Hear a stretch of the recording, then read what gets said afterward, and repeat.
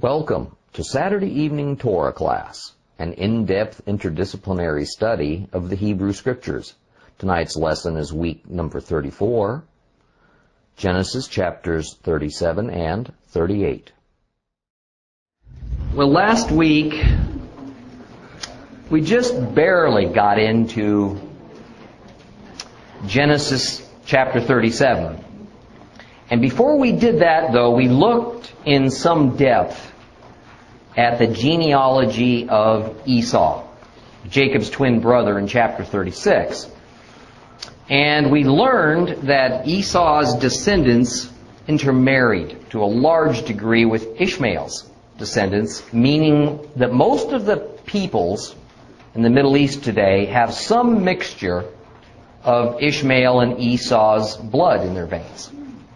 Now, while it may be difficult for us to look through scientific and rationalize and say that it's an almost natural outcome that the descendants of the two dispossessed sons of the patriarchs, Ishmael and Esau, would be in constant opposition to the descendants of the chosen and blessed sons of the patriarchs, Isaac and Jacob, the fact is that's exactly what's occurred.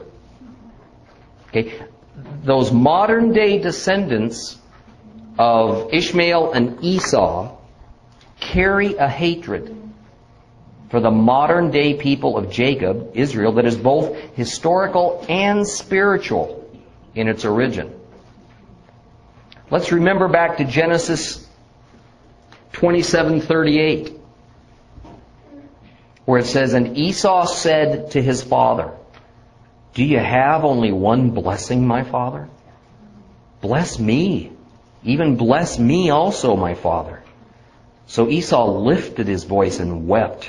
And then Isaac his father answered him and said unto him, Behold, away from the fertility of the earth shall be your dwelling, and away from the dew of heaven from above. And by your sword you shall live, and your brother you shall serve. But it shall come about that when you become restless, that you shall break his yoke from your neck." Notice that last verse. But it shall come about, Esau, that when you become restless, you shall break his yoke, Israel's yoke, from your neck. That's what's happening in front of our eyes, displayed day after day on our TVs. Esau is restless. They don't want to be under Israel's yoke. Isn't that what we hear them say day after day? Okay. And they're in the process of attempting to break that yoke from their necks and have their own sovereign nation. And you know something? They're going to succeed for a time. But as I've told you in past lessons, all we see happening in the Middle East today is a result of God's division, election, and separation between Isaac and Ishmael, and then between Esau and Jacob. And it's the result of these prophetic blessings that happened 3,500 years ago and more, and no amount of peace overtures and UN councils and treaties and resolutions and giving up chunks of land is going to make any difference. None of that's going to bring this to a happy ending. You see, God's plan isn't that He's going to give men a chance to work it out. Then if we can't, then He'll intervene. Although, in fact, that's practically theologically what some thoroughly confused people have been told. Okay? This is only going to be worked out when God intervenes. Now, a few days ago, someone said to me that if all that's true, and that all that is happening in the Middle East must happen, according to Scripture, and that the only hope of peace is not man-made, but rests entirely in the return of our Messiah, why should we take sides with Israel? against the Palestinians or the Muslims or Iran or whoever else is trying to destroy Israel today. Okay? Why should we even pay much attention or be concerned about all that's going on other than out of curiosity, because it's all destined to happen anyway? Well, that person had a pretty good point. Jesus himself said that the end would not come and he wouldn't return until all the things that must happen does happen. So what's our role in all of this as followers, disciples of Yeshua? You know, in a way, as big a time of trouble as this is for Israel, this is a time of testing for us, the church. This is our time of testing. God does choose sides. He always has. Because He makes the divisions to create sides. Okay? And He demands that all mankind choose one side or the other. Are we for Yeshua or against Him is where the first and most important choice lies. As believers, we're called to trust God and to trust His Word. But our choosing doesn't end with Yeshua. The next most important spiritual choice for us is where we stand on Israel and His people, the Jews. Yehovah made it clear that those who bless Israel, the land and the people, will be blessed, and those who curse Israel will be cursed. God does not tolerate neutrality. Christ says in Revelation, I would rather you were hot or cold, but you're so tepid, I spit you out of my mouth. Okay? All one has to do is read the Holy Scriptures to know what choice is expected of us. Yet, just as Moses commanded Israel not to hate Esau, your kinsman, we're not to hate those that side against Israel. We don't have to hate the Muslims and the Palestinian people in order to side with Israel. Well, as the era of the patriarchs now comes to a close, chapter 37 presents us with Joseph, the 11th son of Jacob. And Joseph picks up where the patriarchs left off. Joseph will be now the focus of the remainder of Genesis. So let's read Genesis 37 from the beginning all the way to the end tonight. Genesis 37, page 41 if you've got the complete Jewish Bible. Genesis 37.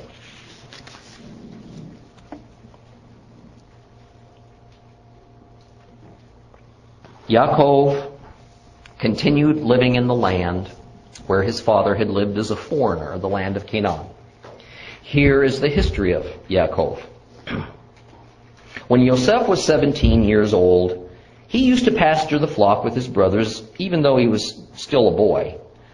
Once when he was with the sons of Bilhah and the sons of Zilpah, his father's wives, he brought a bad report about them to his father.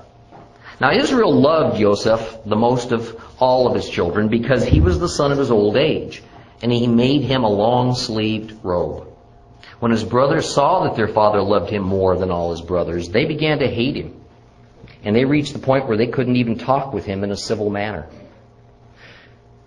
Joseph had a dream which he told his brothers, and that made them hate him all the more. He said to them, "Listen while I tell you about this dream of mine.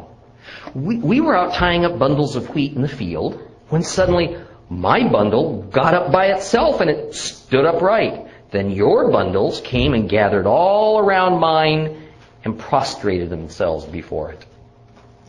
And his brothers retorted, "Oh yes, you will certainly be our king. You'll do a great job of bossing us around." And they hated him still more for his dreams and for what he said. He had another dream, which he told his brothers. "Here, I had another dream. And there was the sun and the moon and the 11 stars all prostrating themselves before me." He told his father too, as well as his brothers. But his father rebuked him. "What is this dream you've had? Do you really expect me your mother and your brothers to come and prostrate ourselves before you on the ground?" His brothers were jealous of him, but his father kept the matter in mind. Now after this, when his brothers had gone to pasture their father's sheep in Shechem, Israel asked Yosef, "Aren't your brothers pasturing the sheep in Shechem? Come, I will send you to them." He answered, "Here I am." He said to him, "Go now. See where things are going well with your brothers and with the sheep, and bring word back to me." So he sent him all the way to the Hebron Valley and went to Shechem, where a man found him wandering around in the countryside. The man asked him, "What are you looking for?" "I'm looking for my brothers," he answered. "Tell me, please, where are they pasturing the sheep?" And the man said, "They've left here because I heard them say, 'Let's go to Dothan.'" So Yosef went after his brothers and found them in Dothan. And they spotted him in the distance. Before he had arrived where they were, they had already plotted to kill him. They said to each other, "Look, this dreamer's coming. So come now, let's kill him and throw him into one of these water cisterns here. Then we'll say some wild animals devoured him. We'll see then what becomes of his dreams." But when Reuben heard this, he saved him from being destroyed by them. He said, "We shouldn't take his life. Don't shed blood." Reuben added, "Throw him into the cistern here in the wilds, but don't lay your hands on him yourselves." He intended to rescue him from them later and restore him to his father. So it was that when Yosef arrived to be with his brothers, they stripped off his robe, the long-sleeve robe he was wearing, and took him and threw him into the cistern. The cistern was empty without any water in it. Then they sat down to eat their meal. But as they looked up, they saw in front of them a caravan of Ishmaelites coming from Gilad, their camels loaded with aromatic gum, healing resin and opium, on their way down to Egypt. Yehudah said to his brothers, "What advantage is it to us if we kill our brother and cover up his blood? Come, let's sell him to the Ishmaelites instead of putting him to death with our own hands.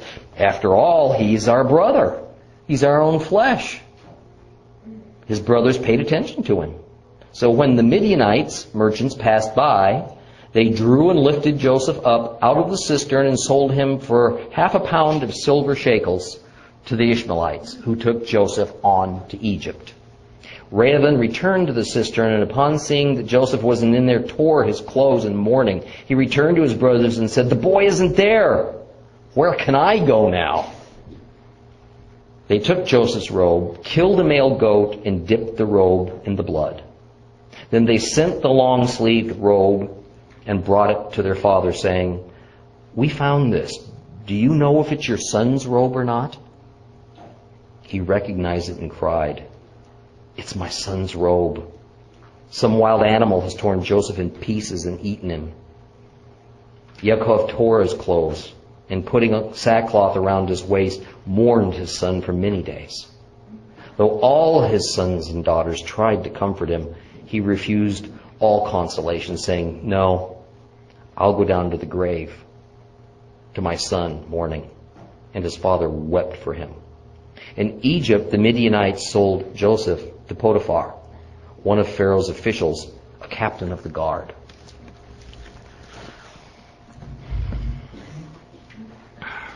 In verse 2, chapter 37, we're told that the 17-year-old Joseph brings a bad report about certain of his brothers and gives it to his father. In other words, he tattled on them. I mean, anybody here have a younger brother or sister that just couldn't wait, all right, to find something to run and tell mom and dad about on you? I had several of those. Well, that's the situation here. Now notice something else. These particular brothers who were tattled on were not the sons of what at least had been Jacob's legal wives, Leah and Rachel. They were the sons of Jacob's 2 concubines, Bilhah and Zilpah. Now that couldn't have helped, all right, but cause additional stress and strain on the relationships between all the sons of Jacob, all right, who were born by 4 different women, all of varying degrees of status. Can you imagine the problems in this family? Okay. But there's also a subtle change in family status that shows up in the Hebrew. Because for the first time, Bilhah and Zilpah, Jacob's concubines, are now called Ishashah, which is a term usually only applied to a legal wife.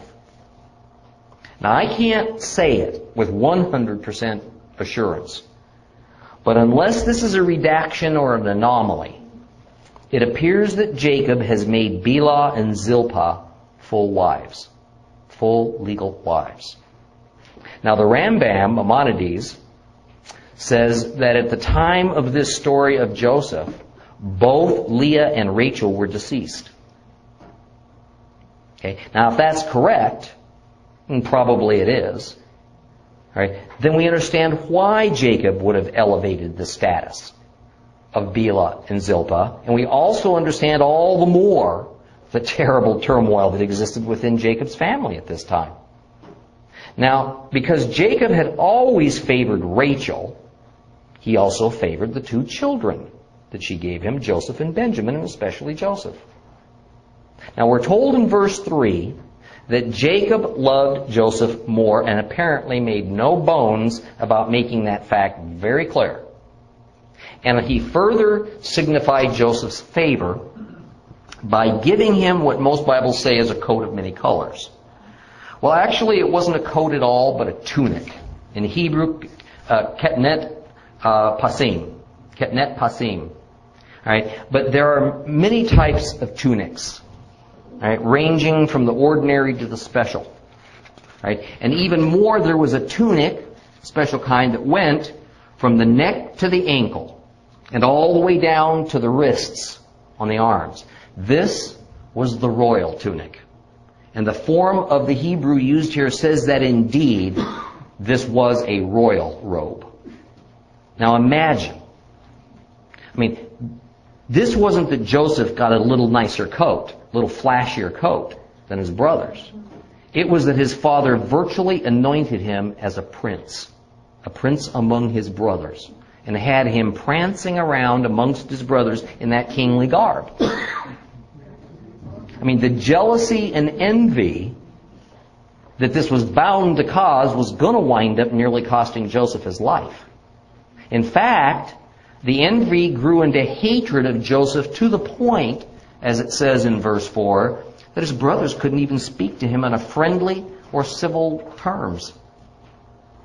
I mean, Jacob's actions and his almost obsessive preference of Joseph made Joseph not fit in with his brothers. Okay? Literally, the translation is, they could not get themselves to address him unto peace. Now, what this verse is saying is that these brothers couldn't even bring themselves to offer Joseph the standard peace be with you, all right, greeting that was normal in those days, because they loathed him so much. Okay? It's within this context that we have to understand what's about to transpire. Somehow, Joseph was at least somewhat aloof to all this rage and hatred that swirled around him. Right? And in his youthful naivety, Joseph didn't seem to have the good sense to keep his mouth shut. All right? On an occasion in which he had a dream, the meaning of which was very exciting to him, but most certainly not good news to his brothers. And in this dream, he sees sheaves, bundles of harvested grain of some sort. And there were 12 of these sheaves, and 11 of them were bowing down to the 12th. Now picture this teenage Joseph standing there in his regal tunic, all full of himself, telling this story to his 10 older brothers who knew full well the symbolism of this dream, that they would someday all submit to Joseph, and he was the master. Now, here we see how God is going to communicate now with Joseph in dreams and visions. as opposed to the more direct, audible, even two-way conversations he had with the patriarchs. Okay? But here we also need to understand that this wasn't unique to Joseph. Okay? Dreams and visions were standard ways that people of that era thought that their gods communicated with them. And people generally believed these prophetic visions. But it was also understood that the personality and the ambitions of the dreamer played a role in the dream. Therefore, a dream was kind of a hybrid thing. Okay? It was an oracle. It was a word of God. It was a prophecy. All right? It was kind of part God and part the aspirations of the person having the dream. Now in verse 9, he has another dream. And once again, he just can't wait to tell everybody. Right? And the first dream he told only to his brothers. This dream he relates to his father Jacob as well. Now he says that the sun and the moon and the 11 stars bowed down to him. They again knew full well what that meant. But it was even more insulting because in that era, and actually right down to the pagan religions of our day, the sun represented the father figure, the moon represented the mother figure, and the stars their offspring. So Joseph was now saying that not only would his brothers that bow down in subservience to him, but so would his own mother and father. Well, Jacob tries to rein in Joseph's self-importance a little bit by mocking him and saying, "Oh, are we to come, I and your mother, and bow low to the ground before you?" Now, his whole family must have thought Joseph was losing it, all right, and suffering from delusions of grandeur. In fact, it will turn out these dreams were accurate. Further, it's going to turn out that dream interpretation was a spiritual gift from God to Joseph. By the way, this particular passage lends credence that Bilhah and Zilpah had become wives for Jacob, because though Rachel was long dead before this incident, here we have Jacob respond, "So you say I and your mother should bow down to you?" Rachel was Joseph's mother. She was dead. But Bilhah had been her handmaiden. Bilhah would have had much to do with Joseph's upbringing. If Jacob had elevated Bilhah's status to a full wife, it would have been customary in that era to have been referred to as Joseph's mother. Now apparently, the flocks of this Israelite clan were pasturing in the grassy fields surrounding Shechem, up in this area of Israel, while its home base was a little further south in Hebron. And Joseph's brothers were off tending the animals at this time. Now, I find it kind of interesting that Jacob and his sons apparently felt no compunction about going back to the area of Shechem, considering that just a few years earlier, the king of Shechem's son had raped Jacob's daughter Dinah, and in retaliation, the sons of Jacob had slaughtered every male resident of that city and taken many of their widows and children for their own. I mean, Israel, Jacob, told Joseph to go to his brothers and check on their welfare. And the reason for Jacob sending Joseph could well have been, he was a little nervous about the welfare of his sons in light of that horrible incident. I mean, in the Middle East, the desire for vengeance can go on for generations. So off goes Joseph, unaware of this precarious situation he's in. It's a journey of about 50 miles between Hebron and Shechem. And as he gets near Shechem, a man informs him that the flock had been there, but it's moved on to a place called Dothan. Two things. First, despite a few movie versions to the contrary, this man was just a man. The Hebrew word used here is ish. Okay, man. So this wasn't an angel. Okay, second, the place called Dothan means two wells. And Joseph was about to have a close encounter with one of them. Now, area of the two wells, you take a look up here, how you got the plains of Sharon that come up to the edge of the hills, very lush, very hilly.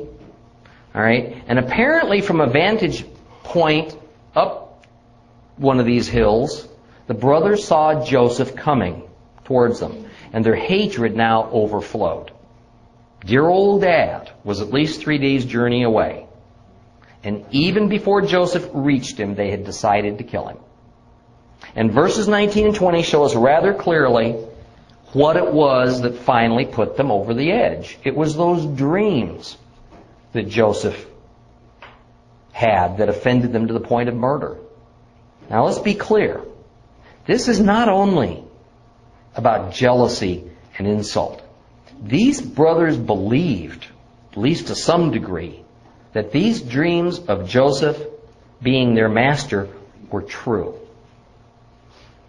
Okay? If they killed Joseph, presto, problem solved. Okay? Now, Reuben, the firstborn son of Jacob, son of Leah, intervened and suggested that they not kill Joseph by their own hands. Rather, they should just throw him in a pit. Okay? With the idea being forwarded that Joseph would just starve to death in that pit and never be found. Now, the Bible tells us that Reuben's real intention was not to have Joseph die, but that he was going to come back later and retrieve him after his other brothers had left the area. Now, let's remember here, okay, that Reuben, Jacob's firstborn, was the one who attempted a coup against his father by sleeping with Bilhah, thereby claiming his father's concubine as a prize. And although the coup failed, and apparently after both Rachel and Leah died, Jacob ignored the fact that Bilhah was considered ruined by tradition and married her anyway. Okay. Reuben was obviously still considered the top dog among his brothers. You can see the deference being paid to him. So it's kind of interesting that Reuben, who had the most to lose, all right, with his father's special preference for Joseph, would be the one who tried to intervene and come to Joseph's rescue. Now, besides, as the eldest brother, Reuben would have been held responsible for the actions of the group. And he was in enough hot water as it was because of the Bilhah deal. Now, it might be interesting to note here that this pit was in fact an empty well, a cistern. Okay? Now, remember, the place where they were was called Dothan, 2 wells. And apparently one of those 2 wells was dry, as we're informed in verse 24. Now, dry wells and cisterns were commonly used as prison cells, even hiding places in that day. So Reuben's idea was hardly novel. Well, a couple of chapters ago,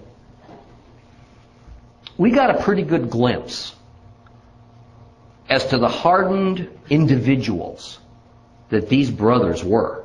I mean, they had gone into town and slain all the males of Shechem after the men had been duped into being circumcised and were weakened by its after effects. Then they went on a rampage to loot the now helpless city and even carry off some of its women and children to use to increase their own families. So it should be of little surprise that these same pitiless men would throw their teenage brother into an empty well to die and then sit down and have lunch, as his pleas for mercy just hung in the air. So no sooner had they begun to eat than they spot a caravan of Ishmaelite Arab traders. And with this, Judah, another son of Leah, has an idea. Let's not allow him to die in the pit. Let's sell him to the Arabs. That way, whatever happens to him from that point forward is beyond their control. What fractured logic. I mean, besides, they can profit monetarily by getting rid of Joseph in this way, so why not do it? Incidentally, the idea that it would be such a great coincidence for these traders to come along out in the middle of nowhere is not all that far-fetched at all. I mean, for one of the oldest trading routes of the Middle East runs right through that area. All right? It comes from the spice-producing regions of Gilead down through the area of Shechem, right where they were, all right, and then all the way to Egypt. So the brothers sold Joseph to the traders for 20 shekels of silver, the going rate for a male slave. Now Reuben returns, he finds Joseph is gone, and he tore his garment, a sign of mourning. Now you got to understand, this is not so much because he laments that Joseph's gone, but as the eldest, he's going to catch it for it. He's responsible to his father Jacob. So the brothers now put the blood on the tunic they'd stripped from Joseph before they threw him in the well, and they take it to his father asking, "Is this Joseph's tunic?" Of course, if Jacob immediately identified the tunic as Joseph's, and the blood on the tunic was proof enough to Jacob that a wild animal had indeed killed and eaten Joseph, such that the brothers didn't even have to really go and tell their lie. Rather, they just offered their father comfort, it says. But it says also that Jacob couldn't be comforted, and gives us a little hint of how people of his day viewed death. He says, rhetorically, that surely now he shall die and then go down into Sheol to be with his son Joseph. One behind. Am I one behind? Sorry. Thank you. At that time, that era, Sheol basically meant the grave, or the place of the dead. The concept of dying and going to heaven did not exist. Okay? As we've seen in recent chapters, there is this concept of dying and being gathered to your people, a statement associated with the nearly universal practice of ancestor worship. Now, exactly what that meant to the mind of these ancients, we're unsure. But certainly it carries with it some idea of life after death, even if they were unclear as to what it all amounted to. Now, one little thing about this chapter that gives us a little bit of trouble, and we'll move on to the next. It alternates between saying that the brothers sold Joseph to Ishmaelites and then to Midianites. Now, Ishmaelites were a different people than Midianites. Ishmael was a son of Abraham, as was Midian, but Ishmael's mother was Hagar, while Midian's was Keturah. Now, perhaps the Ishmaelites had already become, as is generally thought, kind of a universal term, all right, for all the Semitic peoples living in the area of Arabia. Midianites was more specific and a precise identification, but we're just not sure. In any case, in the last verse, chapter 37, Joseph arrives in Egypt, and he gets sold to a very high Egyptian government official, Potiphar. Potiphar is a rather common Egyptian name, and it's found on Egyptian monuments from several dynasties. Written Pet-Pa-Ra, it simply means dedicated to Ra, or a gift to Ra. Ra was the Egyptian sun god. Now, it's often debated as to exactly what office Potiphar held for the Pharaoh, but it for certain had something to do with the military. Whether he was captain of the palace guard, or in charge of all the Pharaoh's armies, or simply the Pharaoh's chief bodyguard, isn't fully clear, but he was probably at that moment the second most powerful man in Egypt. Not much longer, though, would he be that way. So let's move on now to chapter 38. We're going to get a little distance into this.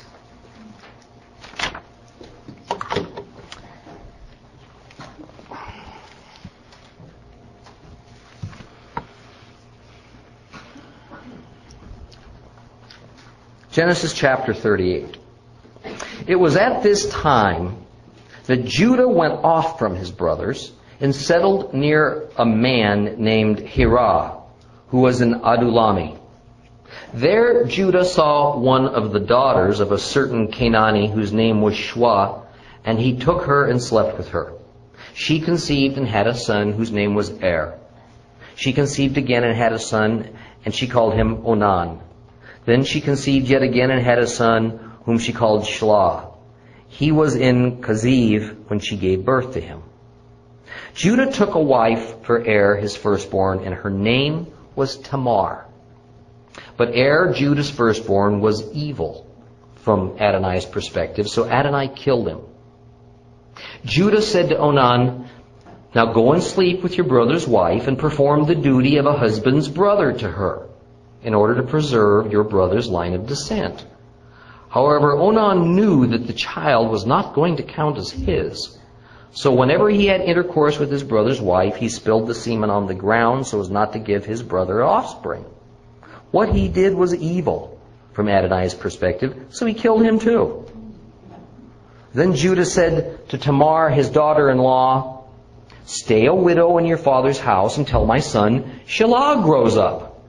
For he thought, "I don't want him to die too, like his brothers." So Tamar went and lived at home with her father. In due time, Shua's daughter, the wife of Judah, died. After Judah had been comforted, he went up to be with his sheep shearers in Timnah, he and his friend Hirah the Adulami. Tamar was told, "Your father-in-law has gone up to Timnah to shear his sheep." So she took off her widow's clothes, completely covered her face with her veil, and sat at the entrance to Enaim, which is on the way to Timnah. For she saw that Shelah had grown up, but she still was not being given to him as his wife. When Judah saw her, he thought she was a prostitute, because she had covered her face.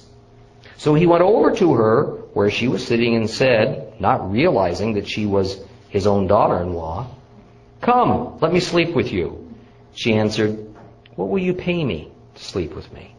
And he said, "I'll send you a kid from the flock of goats." And she said, "Will you also give me something as a guarantee until you do send it?" He answered, "What should I give you as a guarantee?" And she said, "Your seal with its cord and the staff you're carrying in your hand." So he gave them to her, then went and slept with her, and she conceived by him. She got up and went away, took off her veil, and put back on her widow's clothes. Judah sent the kid with his friend the Adulami to receive the guarantee items back from the woman, but he couldn't find her. He asked the people near where she had been, "Where's the prostitute who was on the road to Enaim?" But they answered, "There hasn't been any prostitute here." So he returned to Judah and said, "I couldn't find her. Also the people said there hasn't been any prostitute here." Judah said, "All right, let her keep the things so that we won't be publicly shamed. I sent the kid, but you didn't find her." Well, about 3 months later, Judah was told, "Tamar, your daughter-in-law, has been acting like a whore. Moreover, she's pregnant as a result of her prostitution." And Judah said, "Bring her out and let her be burned alive." When she was brought out, she sent this message to her father-in-law: "I am pregnant by the man to whom these things belong. Determine, I beg you, whose these are, the signet, the cords, and the staff." Then Judah acknowledged owning them, and he said, "She is more righteous than I, because I didn't let her become the wife of my son Shelah." And he never slept with her again. When she went into labor, it became evident that she was going to have twins. And as she was in labor, one of them put out his hand, and the midwife took his hand and tied a scarlet thread on it, saying, "This one came out first." But then he withdrew his hand, and his brother came out. So she said, "How did you manage to break out first?" Therefore he was named Peretz, which means breaking out. Then out came his brother with the scarlet thread on his hand, and he was given the name Zerah, scarlet. Well, this story suddenly shifts for a while back to Canaan. And it concentrates now on the brother whose suggestion it was to sell Joseph into slavery, Judah. Now, some of what we read in this chapter about sons marrying brothers' widows and so on is strange to us. We'll talk about it a little more as time goes on. For now, we just need to accept it as we read it because this was simply pretty normal custom for that day. But it was also called levirate, all right, marriage. We'll talk about that in due time. Now, some of this chapter's importance for us is to help understand the mindset and customs of that era. It was vitally important to people then and even in tribal cultures today that family bloodlines be carried on. And we're going to come back to that as time goes on in this chapter too. Now first I'd like to focus on Judah. Because it was out of Judah that would come the Jewish people and the eventual Messiah, Jesus. That is, Judah would now, pretty soon, carry that torch as the continuing line of covenant promise that began with Judah's great-grandfather, Abraham. Judah was Jacob's fourth son. He was a son of Leah, one of the two legal wives of Jacob. Jacob's first four sons were all born from Leah.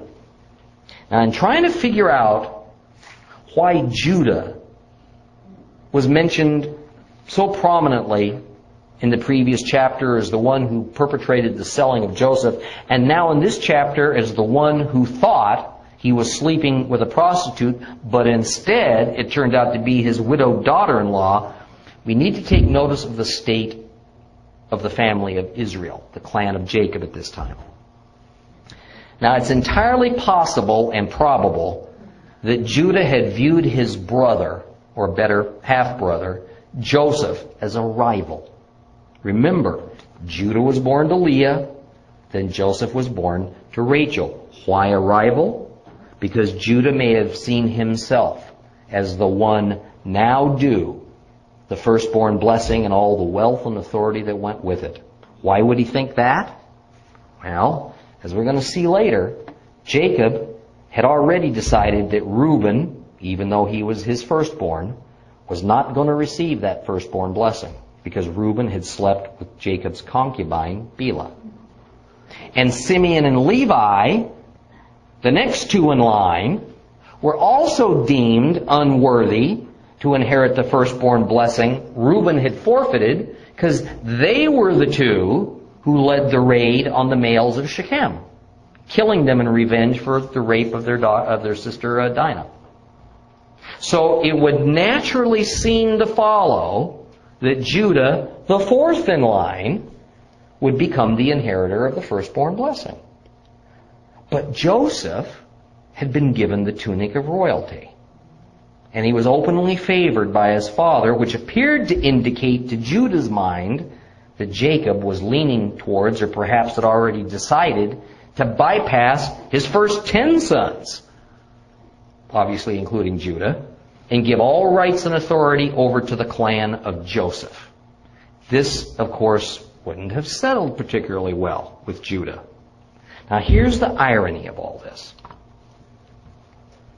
This wrestling for power that the teenage Joseph was utterly oblivious to was but the beginning of the rivalry between Judah and Joseph, or better, Judah and Joseph's descendants, because these two brothers represent those people who would eventually become the two dominant tribes of Israel, Judah and Ephraim.